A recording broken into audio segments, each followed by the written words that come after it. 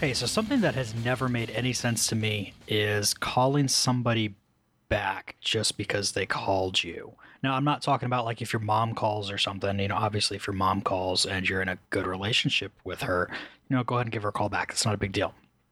Same deal if it's somebody else that you know.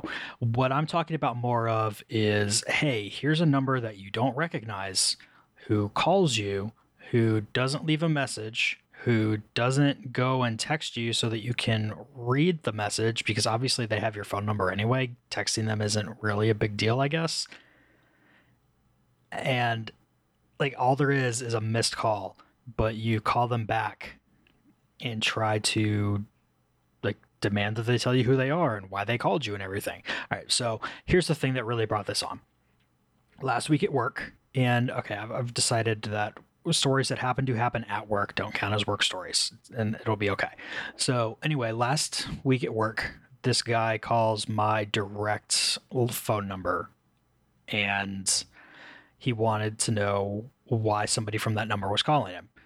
So here's the thing. I have no idea how anybody got, or I don't know how he got my direct number. If he was calling like the store in general, I could understand it because sometimes, depending on how people's phones are set up, sometimes it'll show as calling from like their direct line number. Sometimes it will call or show as calling from just the store's general number.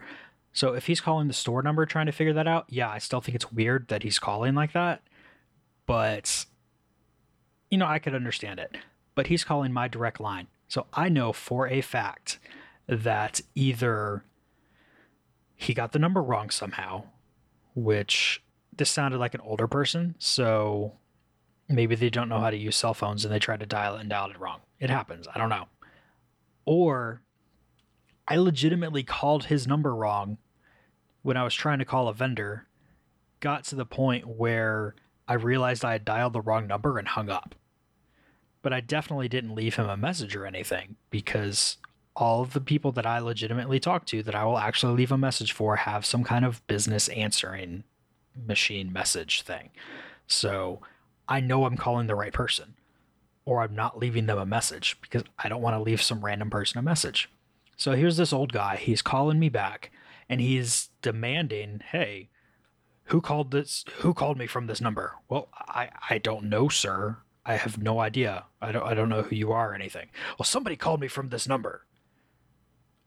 I don't know. I have no idea. Well, why are y'all calling me? Like, this is the kind of business that I work in, sir. Well, why is somebody from that kind of business calling me? I don't know. Maybe they dialed the wrong number.